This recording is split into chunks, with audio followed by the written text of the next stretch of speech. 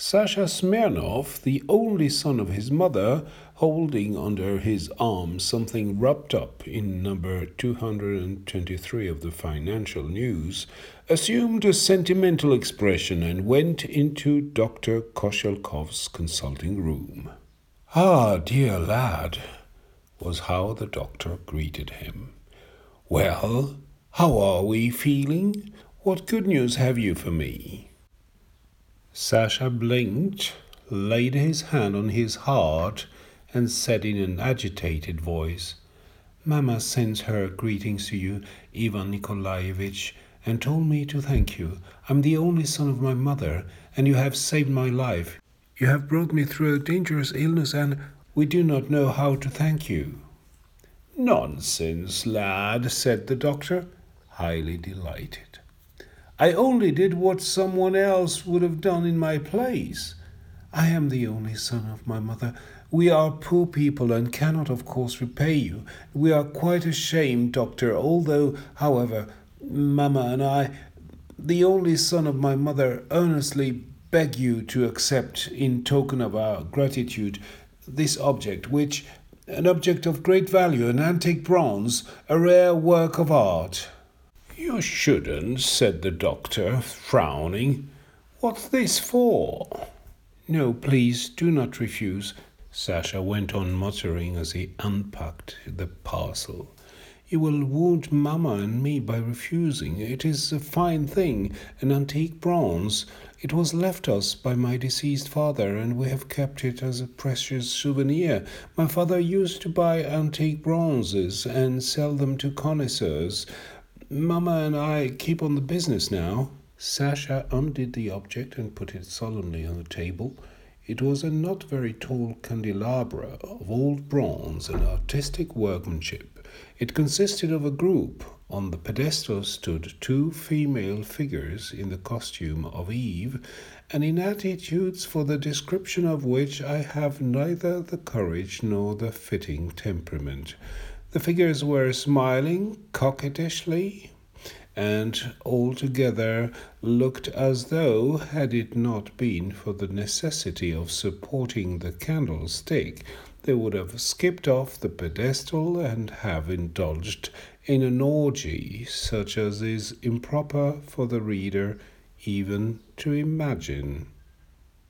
Looking at the present, the doctor slowly scratched behind his ear, cleared his throat, and blew his nose irresolutely. "Yes, it certainly is a fine thing," he muttered, "but how shall I express it? It's not quite for family reading. It's not simply décolleté, but beyond anything, dash it all." "How do you mean?" "The serpent tempter himself could not have invented anything worse. Why, to put such a phantasmagoria on the table would be defiling the whole flat." "What a strange way of looking at art, doctor," said Sasha, offended. "Why, it is an artistic thing. Look at it. There is so much beauty and elegance that it fills one's soul with a feeling of reverence and brings a lump into one's throat. When one sees anything so beautiful, one forgets everything earthly. Only look, how much movement, what an atmosphere, what expression." "I understand all that very well, my dear boy," the doctor interposed. "But you know, I am a family man. My children run in here, ladies come in. Of course, if you look at it from the point of view of the crowd," said Sasha, "then this exquisitely artistic work may appear in a certain light. But, doctor, rise superior to the crowd, especially as you will wound Mamma and me by refusing it. I am the only son of my mother. You have saved my life. We are giving you the thing most precious to us, and I only regret that I have not the pair to present to you." "Thank you, my dear fellow. I am very grateful. Give my respects to your mother, but really consider, my children run in here, ladies come. However, let it remain. I see there's no arguing with you. And there is nothing to argue about, said Sasha, relieved. Put the candlestick here by this vase. What a pity we have not the pair to it. It is a pity. Well, goodbye, Doctor. After Sasha's departure, the doctor looked for a long time at the candelabra, scratched behind his ear, and meditated. It's a superb thing, there is no denying it, he thought, and it would be a pity to throw it away, but it's impossible for me to keep it. Here's a problem. To whom can I make a present of it, or to what charity can I give it? After long meditation, he thought of his good friend, the lawyer Uhoff, to whom he was indebted for the management of legal business. Excellent, the doctor decided. It would be awkward for him as a friend to take money from me, and it will be very suitable for me to present him with this. I will take him the devilish thing. Luckily, he is a bachelor and easygoing. Without further procrastination, the doctor put on his hat and coat, took the candelabra, and went off to Uhoff's. How are you, friend? He said, finding the lawyer at home. I've come to see you to thank you for your efforts. You won't take money, so you must at least accept this thing here. See, my dear fellow, the thing is magnificent. On seeing the bronze, the lawyer was moved to indescribable delight. What a specimen, he chuckled. Ah, deuce take it, to think of them imagining such a thing, the devils! Exquisite, ravishing! Where did you get hold of such a delightful thing? After pouring out his ecstasies, the lawyer looked timidly towards the door and said, Only you must carry off your present, my boy. I can't take it. Why? Cried the doctor, disconcerted. Why, because my mother is here at times, my clients. Besides, I should be ashamed for my servants to see it.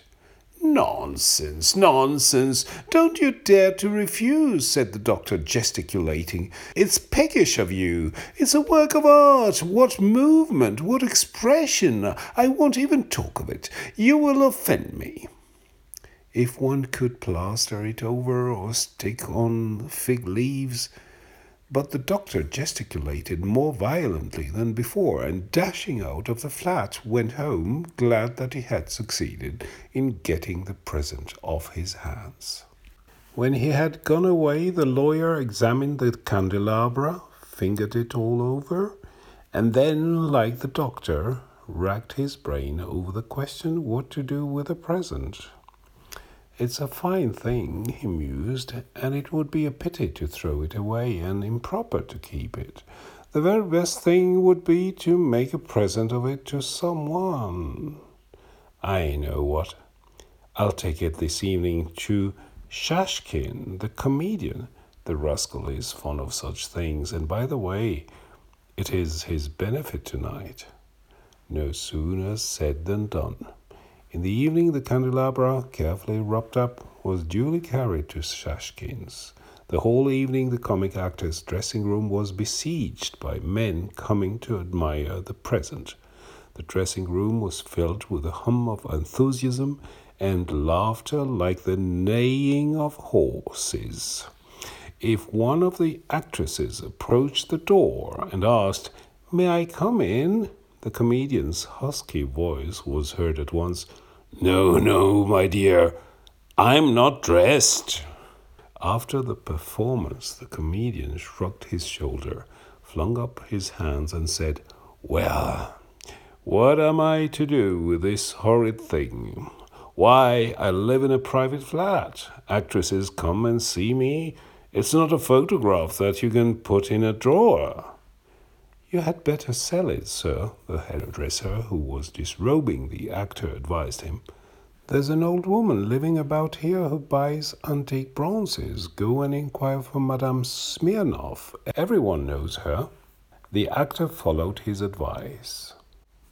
2 days later, the doctor was sitting in his consulting room and with his finger to his brow was meditating on the acids of the bile.